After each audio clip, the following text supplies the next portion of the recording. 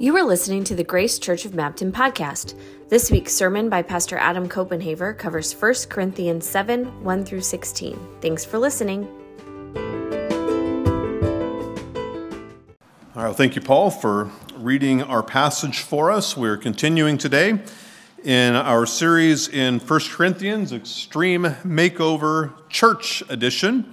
And we've been seeing week after week in this letter from the Apostle Paul how he is addressing what were major problems in the church in Corinth. And we've been seeing some really kind of horrifying scandals that were taking place in the church. Things like incest, Christians suing one another in the church, prostitution, really awful things. And we've seen Paul use this very strong language to rebuke the church in Corinth, saying things like, "How dare you? How could you? Why would you think this? Don't you know?" And so we've been saying each week, it's kind of like we come here and we read a passage, and it's like we get a slap in the face from the Apostle Paul, a bit of a wake-up call that he's giving to the church in Corinth and also to us. Now, that context of Paul's tone, his rebuking and so on, is important for us to remember today as we enter into chapter 7 now. Chapter 7 of 1 Corinthians is a long chapter. It's a very important chapter in Scripture because this is the longest discussion we find in Scripture about marriage, and not just about marriage, but about some of the particular nuances of singleness and also of divorce and of remarriage. So it's a very important chapter, very practical and applicable to our lives. But the first thing I want to point out, even before we start working through the chapter, is how Paul's tone changes in this chapter. If you've been following along, chapters 5 and 6, these strong rebukes, and even before that, chapters 1, 2, and 3, here in chapter 7, Paul lays off the strong rebukes. He's going to give firm principles, we'll see, but he also, throughout this chapter, he's recognizing that life is very messy. Life is messy. A lot of things happen in life. A lot of things go wrong. And sometimes the best way forward is not always 100% clear. And sometimes God even puts different Christians on different paths. It's not always the kind of thing where it's like, hey, everyone ought to agree and go the same way here. No prostitution. That's obvious. Chapter 6. Chapter 7, things get a little more complicated. And so I want to say a few things before we enter into chapter 7, and we'll work on chapter 7 today and also next week. But here's a couple things just to preface this before we get into it. First, we need to realize that chapter 7 has a lot of difficult challenges in interpretation. It's not always 100% clear exactly what Paul himself is saying in some of the nuances throughout chapter 7, and really good Bible interpreters will disagree sometimes on what they think Paul is saying. So it's a challenging chapter on that level. It's also a challenging chapter because it's not always immediately clear how what Paul is saying here applies to our personal lives. Again, life is complicated. Life gets messy. Our personal situations and the nuances of our personal situations are often complex and difficult to sift through. And so it can be hard to know how exactly does this apply to me and my situation. That takes a lot of discernment, a lot of Christian wisdom. And both of those things, the challenges of interpreting this text, the challenge of how does it apply to me and my situation, both of those actually are far deeper, harder things to wade through than just what I can do in one sermon. Okay, so that goes beyond one sermon. But then also I want to say, too, that anytime we work through a passage like this, we also need to remind ourselves up front and throughout of the importance of God's grace. The importance of God's grace. We work through something like this, and for some of us, all of us in one way or another, really, we have some kind of mistakes in our past, some kind of brokenness, The places we can look at and realize, I think that I've messed up here or there or somewhere, maybe in small ways, maybe in big ways. And so it's always important to remember God's grace, that God's grace is with us and for us today, that when we trust in Christ, He doesn't hold our sins against us, and that includes those sins and failures and so on in the context of marriage that we'll be talking about here. So those are things just to hold in mind and to remember as we work through this passage. The passage is hard. It's a difficult passage to interpret. Life is messy. It's not always easy to apply and figure out what it means for our own lives and our situations, but God is gracious, and He's gracious to us. Okay, so we can hold on to those things and also be gracious to the preacher who's trying his best to get us through a difficult passage today. Like, we'll be the jury on that. Yeah, we'll let you know at the end. Okay, well, here's our outline for today. In 1 Corinthians chapter 7. First, we'll talk about the gift of marriage and what Paul says about marriage here in the opening verses. Then second, we'll talk about the gift of singleness and what Paul says about singleness. And then third, we'll look at faithfulness in marriage. What does it mean to be faithful in marriage? And we'll see Paul wade into a particular situation and wrestle with how this applies in a messy situation. Okay, so first, the gift of marriage in verses 1 through 5. Okay, so we start in verse 1, and here's what Paul says, verse 1 of chapter 7. He refers here, he says, "Now concerning the matters about which you wrote," and then he quotes from the Corinthians here, "it is good for a man not to have sexual relations with a woman."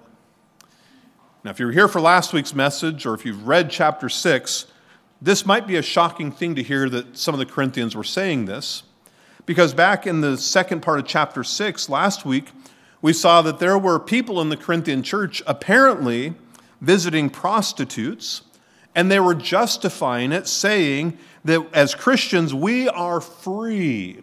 We are free to live however we want, to pursue our sexual desires in whatever way we want to. Now, that's apparently what some of the Corinthians, at least, were saying back in chapter 6. Now, in chapter 7, verse 1, we have the pendulum swinging all the way to the other side, and there were other Christians, apparently in the church in Corinth, saying the opposite. Actually, what God wants from us is for us to never have sexual relations. Just a blanket ban across the board. It's no good. Don't do it ever in any context, in any way, shape, or form with anybody in any situation. And so Paul is going to now respond to the other side and say, well, that's not quite what God has in mind. Okay, so here's what Paul says in response. And now we'll read verses 2 through 5 again, Paul's response, and then we'll talk through this. Okay, so here's what Paul says, again, verse 2, in response to this. Paul says, "But because of the temptation to sexual immorality, each man should have his own wife and each woman her own husband. The husband should give to his wife her conjugal rights, and likewise the wife to her husband. For the wife does not have authority over her own body, but the husband does. Likewise, the husband does not have authority over his own body, but the wife does. Do not deprive one another, except perhaps by agreement for a limited time that you may devote yourselves to prayer, but then come together again, so that Satan may not tempt you because of your lack of self-control." So here's the Corinthians. They're looking at, some of these Christians at least, looking at all the sexual immorality around them and saying Christians ought to just be abstinent, period. And Paul, in response to this, says, well, almost like you're close but not quite. Because God actually is the one who created sexual relations, made us sexual beings, but God also created marriage. And within marriage, between a husband and a wife joined together in the covenant of marriage, within marriage, sexual relations are actually good, Paul says. And so a husband and wife within marriage should not keep themselves from one another. That's not pleasing to God. In fact, Paul seems to suggest that if they were to do that, it would only lead to more temptation. It would lead to unfaithfulness in marriage. So instead, Paul says, here's how the marriage relationship ought to work. And he says something very fascinating about marriage. He describes marriage in these verses as a mutual relationship where the husband and wife's bodies belong to one another, and they have authority over one another, and they give to each other what is translated here, their conjugal rights. This is mutuality in marriage that Paul's describing. It's humility. It's being centered around not myself, but around my spouse. It's not about me demanding from my spouse my rights, what you owe me, I'm going to get what I want. This is humility and giving, where I put my spouse before myself. I give of myself to my spouse to serve my spouse, to love my spouse, to care for them, where they are at the center, where their interests are above my own, and my spouse does the same for me. That's the mutuality part. And this mutuality that Paul describes, it's a little shocking perhaps to hear that for us today. It would have been very radical back in Paul's day and in Corinth in the first century to hear Paul describe this. This was a patriarchal culture at that time, where the man is the head of the household and the wife is his property. The wife belongs to him. The man has authority to make demands of his wife. The wife has no authority over the husband in the first century. And what does Paul say? Toss that aside. It's mutual. Both belong to each other. I mean, he is elevating women in a shocking way in this passage. Elevating the wife here in a shocking way, that they both belong to each other, including the husband to his wife. The authority is mutual. Not just the husband having authority over his wife, but the husband also being under his wife's authority, who has authority over him. And within this mutual relationship, Paul says, sexual relations are part of the picture. If you're going to abstain from sexual relations, Paul says, I mean, you can almost hear Paul's tone when he addresses this in verse 5. If you're going to deprive one another, Paul says, well, it better be by mutual consent. Not one person lording it over the other. It's mutual consent. It better be just for a short time, lest temptation come rolling in. And then Paul throws in verse 6, which really kind of goes with these verses. He says, I'm saying this not as a command that you must deprive one another for a short time. It's a concession. If you really want to insist on doing that, Paul says, okay, I'll allow it. But mutual consent, short time, it's not really the best thing for you and for your marriage. So Paul is holding up marriage here, elevating it, and within marriage, sexual relations within marriage, as good things.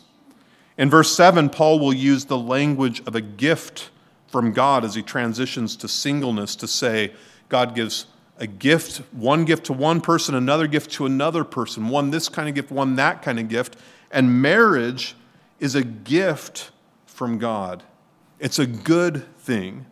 And we as Christians should work together with our spouse in a mutual way to have the best, most healthy marriage possible, where we are each focused on serving the other, giving of ourselves to the other, and Paul's point here, that includes sexually. Marriage is a good thing. It's a gift from God. And as you know, we all know, our world today increasingly does not value marriage in the way that our Christian faith values marriage. I think it was this past week, maybe it was the week before, I came across an article, and maybe you saw this article too. It was a headline. It was kind of a clickbait thing, but it got my attention. I clicked on it. It was a headline about things that the baby boomer generation valued. So if you're like retirement age or older, these were things that you valued in your world that are now obsolete for millennials, which is like people younger than me, okay? Things that used to be things for the older generation that are now obsolete. And so it kind of rolled through, and it had a list of things like landline telephones. Okay, if you were a certain generation, you remember landline, maybe even party lines on your telephone, right? But now, who in their 20s has a landline? Or cable TV. Maybe you had cable TV. Now it's all streaming for the younger generation. Writing in cursive. Now there's a dying art, right? Some of you maybe, okay, writing in cursive. Things that are now obsolete. When I clicked on that article, it had all these things ordered. First thing in the list, number one, what is obsolete for millennials? Marriage. Even before landlines, cable TV, and so on. Marriage, it said, is obsolete. In this world of freedom, sexual freedom, where there's so few morals or restraints, who needs marriage? And that's what this article had, a paragraph or so describing this. You're free sexually. Just have relations with your boyfriend or girlfriend if you want to. Move in together. If it works out, great. If it doesn't, move out. Have a baby together. Why not? No marriage necessary. Who needs to be tied down by that old-fashioned ball and chain? Who wants the hassle of a marriage covenant together? Well, there's a lot of problems with that article. One of them being, who said that marriage was just something that was born in like the baby boomer generation, the 50s and 60s? This is something God created thousands of years ago, Genesis chapter 2. It's a good thing. It's a gift from God. It's the place where sexual relations are good and honoring to God. And so Paul is elevating marriage. Don't downplay it, Paul says. It's anything but obsolete for us as Christians. Okay, so that's the gift of marriage. And that's good and great for us who are married folks. But what about single people? Well, next we have a couple of verses here where Paul speaks about the gift of singleness. So this is our second point now. In verses 6 through 9, here, the gift of singleness. So now Paul makes this transition from marriage to singleness. Verse 6 is a concession, not as a command, I say this. Verse 7, I wish that all were as I am, Paul says. Again, note the tone. He's not giving a command. He's just expressing a sentiment. I wish that all were as I myself am. But each has his own gift from God, one of one kind and one of another. And then Paul explains, what does he mean by this gift? Well, verse 8, to the unmarried and widows, I say it is good for them to remain single as I am. That's in verse 8. And so Paul says, if you are not married today, for whatever reason, however it is that you came to be single today, whether you were never married or you were married and you're not married anymore, Paul says your singleness today is a gift from God, and it is good. It is good for you to remain single. Now, he doesn't explain right here in this verse why is it good to be single. But later in the chapter, in verses 32, 33, 34, Paul will flesh this out a little bit. And he'll point out that, those married people, their interests are divided. They want to serve the Lord, and they do serve the Lord, but they're also in a relationship with their spouse, where their spouse has authority over them, and they give of themselves to their spouse. Their interests are also aligned with serving their spouse. And that's pleasing to God when you serve your spouse, but there's a reality there, Paul says, of how a married person is divided in their interests. But a single person, Paul says, what an opportunity. to be focused and locked in on the interests of the Lord Jesus and to serve Jesus in a special way that just doesn't quite work for married folks. And that's what Paul fleshes out in verses 32, 33, 34. This is why it's good, Paul will say, preferable in Paul's opinion, not a command, an opinion, to be single. Now we think about Paul, his own life. We've been going through the life of Paul and Cultivate on Wednesday night in the book of Acts and how Paul was living and what kinds of things have we seen Paul doing. He's traveling from city to city preaching the gospel. He rarely stays in one place for very long because he always manages to get in trouble in these cities. He's getting arrested, he's getting beat up and thrown out of cities. And if you think about the life of Paul, the way that he served the Lord is a very hard kind of life and ministry for a person to have if you're married. If Paul had a wife back home worried about him, or, since Paul seems to say, don't deprive one another, all that, Paul probably would have brought his wife with him. And who wants to take a wife along whom you're responsible for when you're getting beat up and thrown out of cities and arrested? And so Paul's looking at himself and saying, my singleness is actually a gift from God. It's an opportunity for me to serve the Lord in unique ways. I was thinking as I was working on this passage over the past week, I was thinking about all of the different single Christians I have known through the years and all the ways they have blessed so many people. And the list is way too long for me to go through in a message like this, but many years ago, I met an elderly lady who she had never married, and she spent her entire life, well into her 80s, serving as a missionary to children and families on the Navajo reservation. And I had the chance to meet her. I was in high school, and she was in her 80s at that time. Spent her whole life driving a little pickup truck around, visiting children, sharing the gospel, doing discipleship stuff in a very needy place on the Navajo reservation. Incredible what she did with her singleness.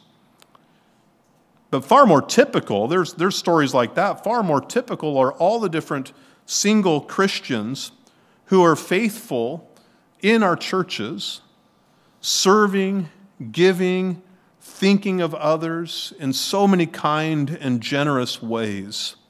And a lot of people came to mind here, but I was thinking of a lady that Susie and I were actually talking about not too long ago, who, when we were dating and engaged back in our college days, there was a single Christian woman. She was probably in her 30s or 40s at that time, and she would say that her husband was killed in Vietnam.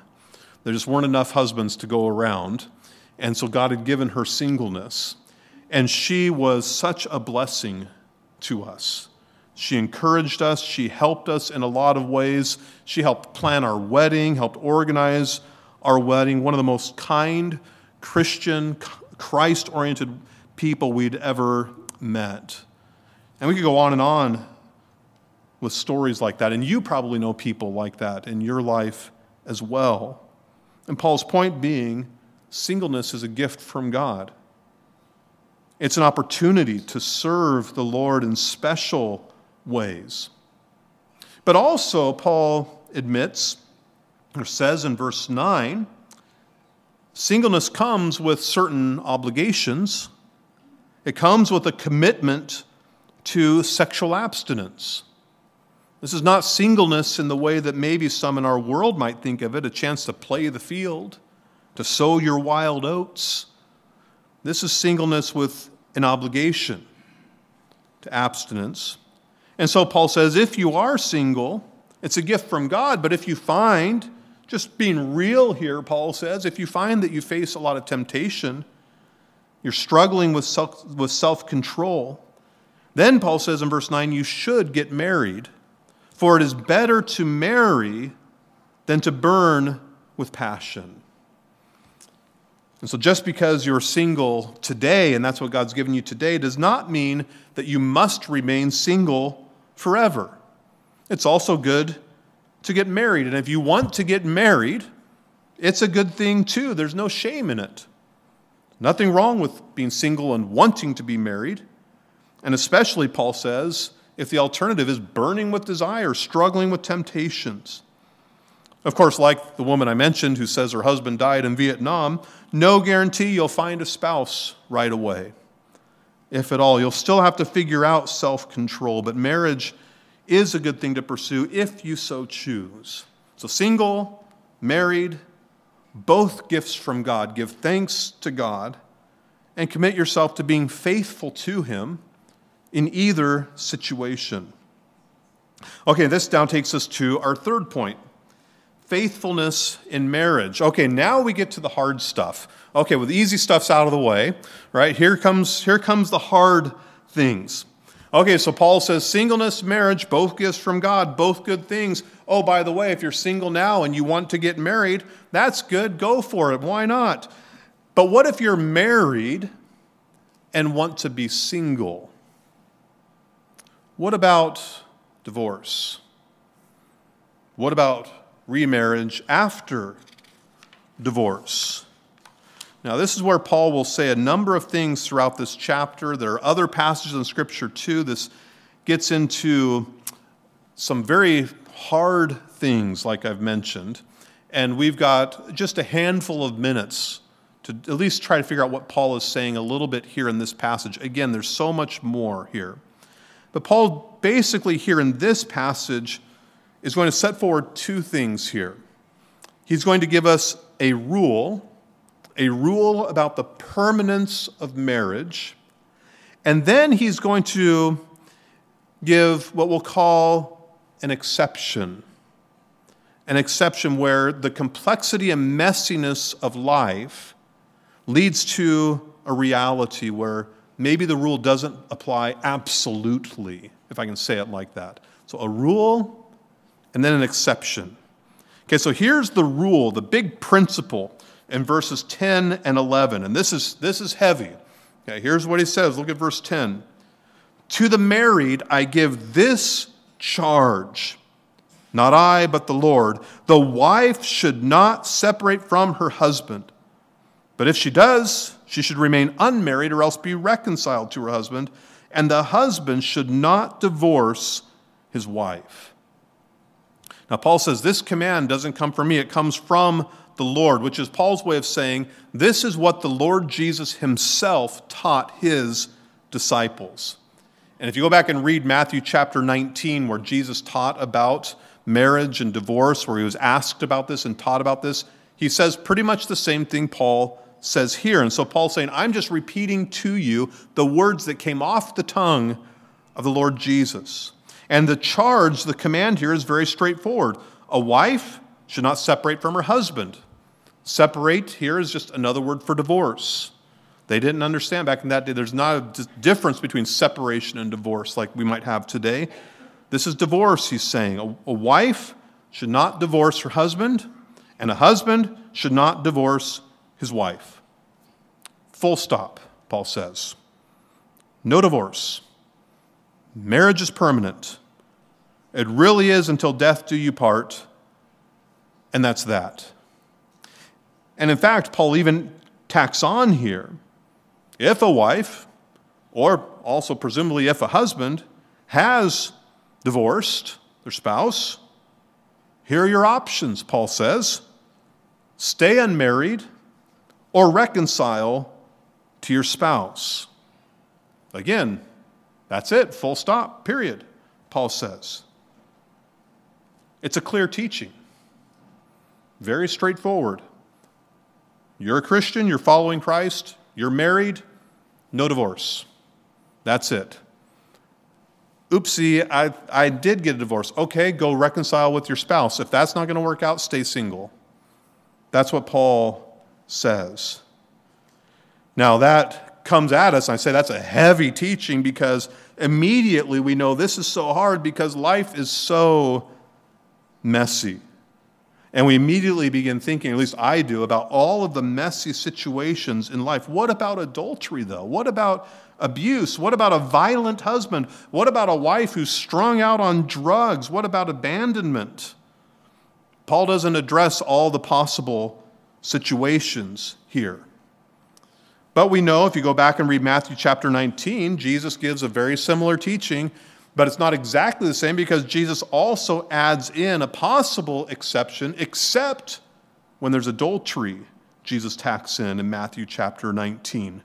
There's an exception, whatever we make of the exception, Matthew 19. And here in chapter 7, the Apostle Paul goes on to himself describe, now let's talk about, here's the rule he just gave, now let's talk about a difficult situation.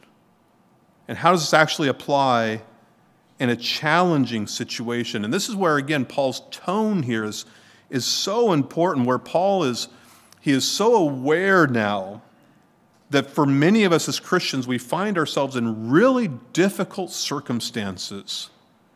And we're trying to figure out what's the best way to apply these teachings in my circumstance. And so Paul says, here's a challenging circumstance some of you are facing in the church in Corinth. Look what he says in verse 12. He says, to the rest I say, I, not the Lord. In other words, this is no longer quoting the teachings of the Lord Jesus, but it's still the Apostle Paul writing in Scripture. It's still authoritative.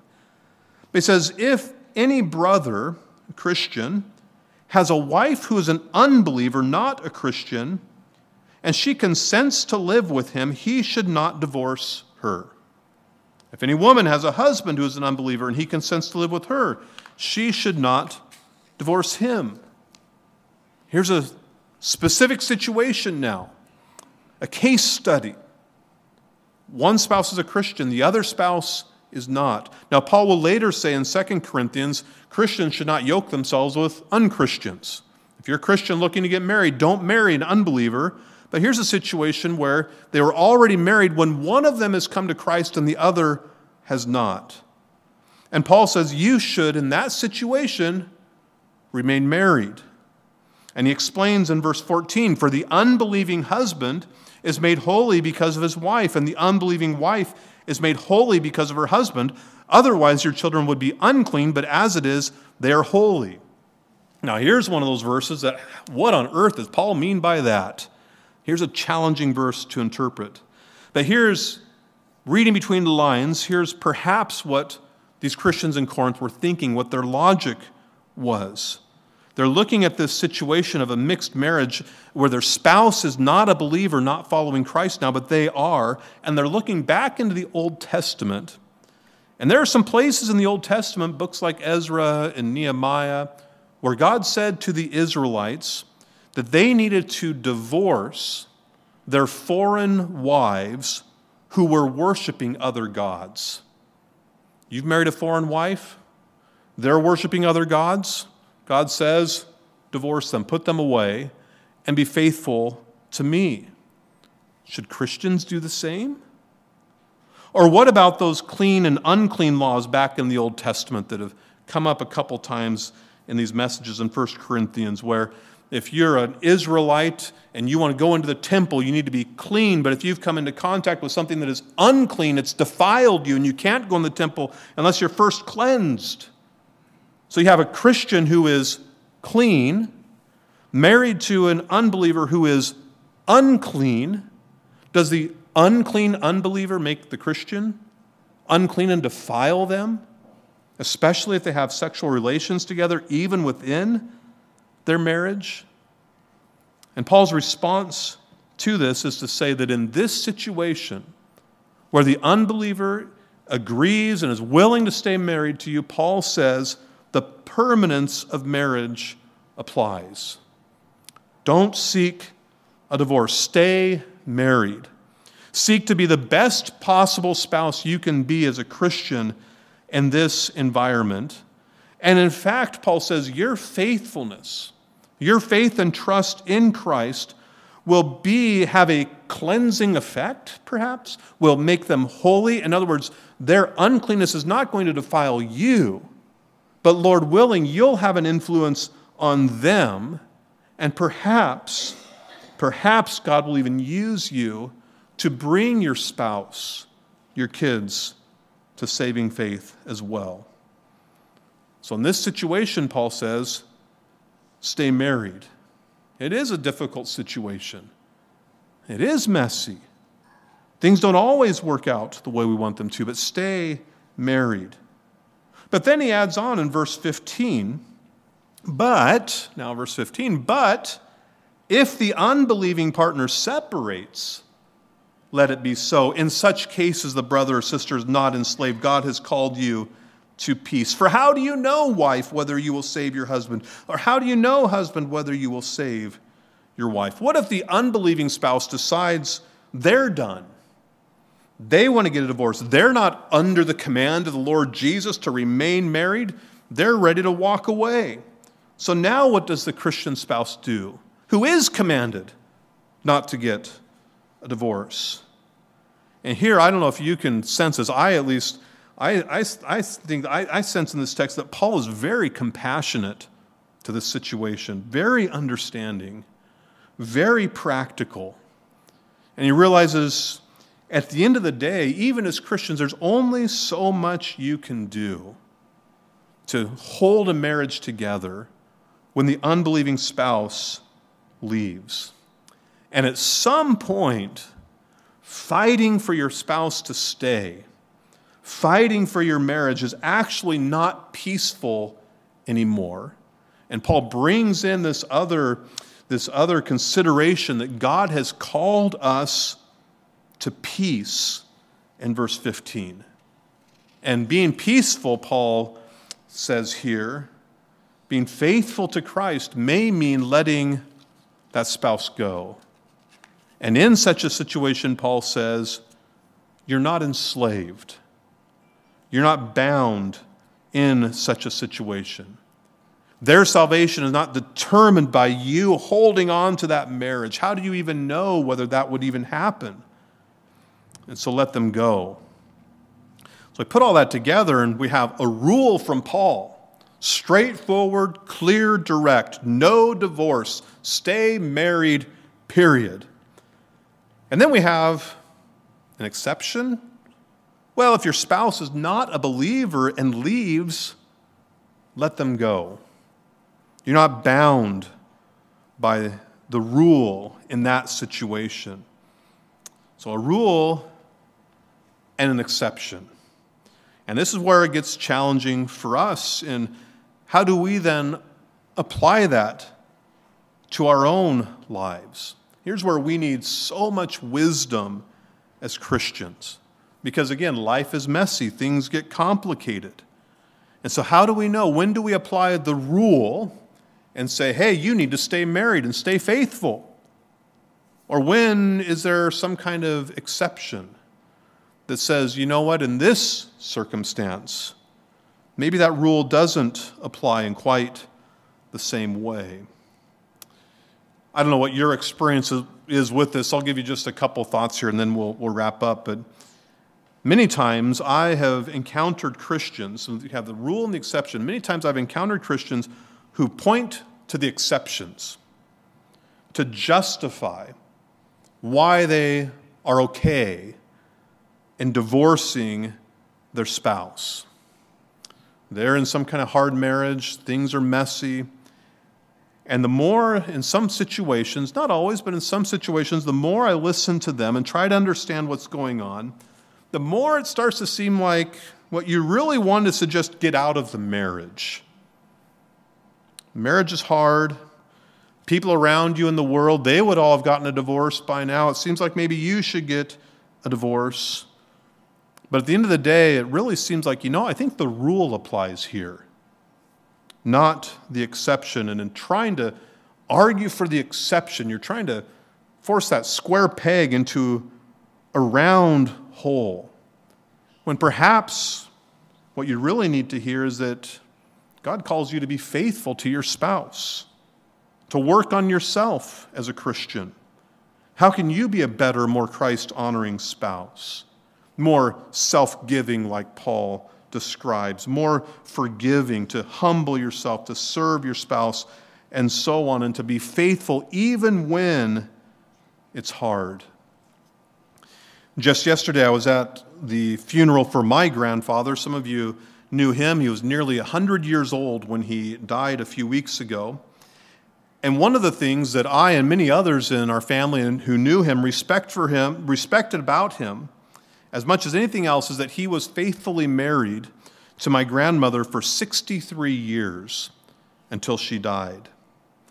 And for many of those years, those who knew them well, for many of those years, we know that for about 30 years, the last 30 years of their marriage, maybe even longer, my grandmother was mentally unhealthy. She had deep depression that was debilitating for her. It kept her from functioning in life. She couldn't do much of anything for the last 30 years or so of her life. It was a very hard situation. And he remained faithful to her day after day, year after year. He looked at the rule. I'm in a covenant with her. God calls me to be faithful in sickness and in health. And the exceptions don't apply, as much as perhaps there were days when he wished perhaps that they would have.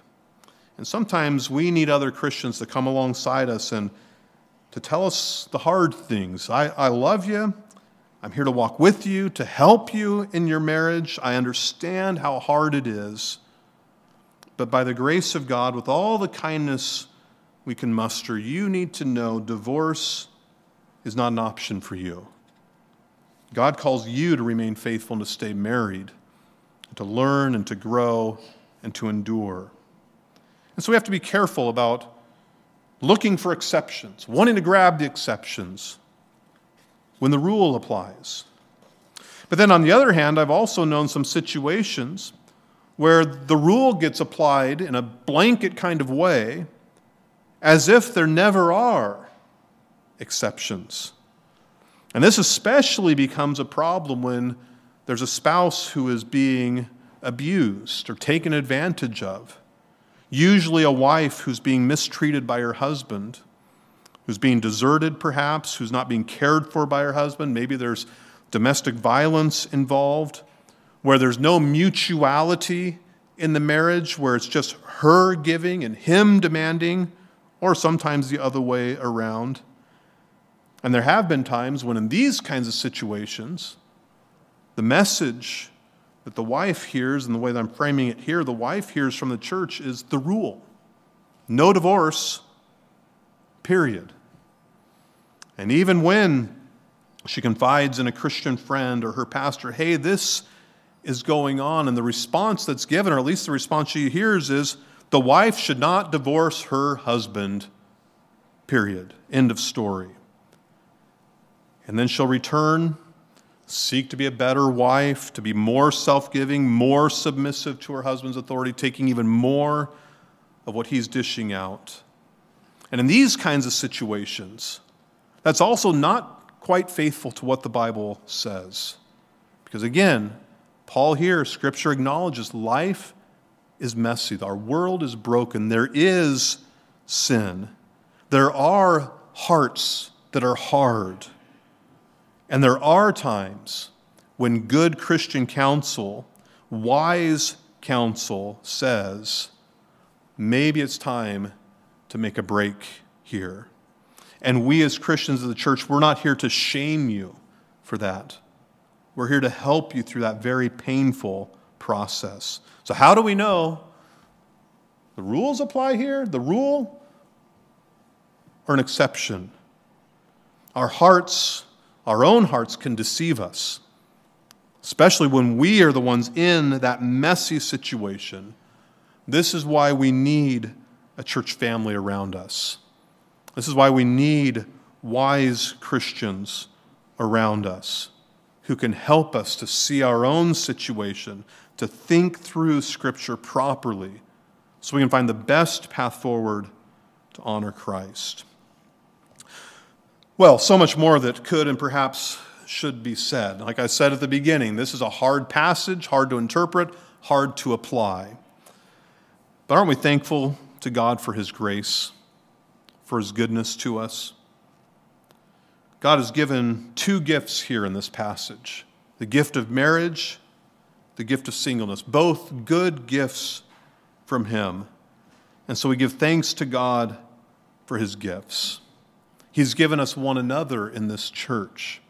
And so we thank God for one another and for the help that we have even here in this church among ourselves when I am that person in the messy situation, that there are people here I can reach out to find wise counsel and to find help. And so if that's you today, I'd encourage you to reach out to me. If you need that kind of help, that kind of counsel, whether it comes from me or whether I connect you to someone else, we'll find you the help and counsel you need. And let's seek, all of us, whether we're single or married, to be faithful to God in how we use His gifts that He has given us, singleness or marriage, to serve and to honor Him from this day forward. Amen.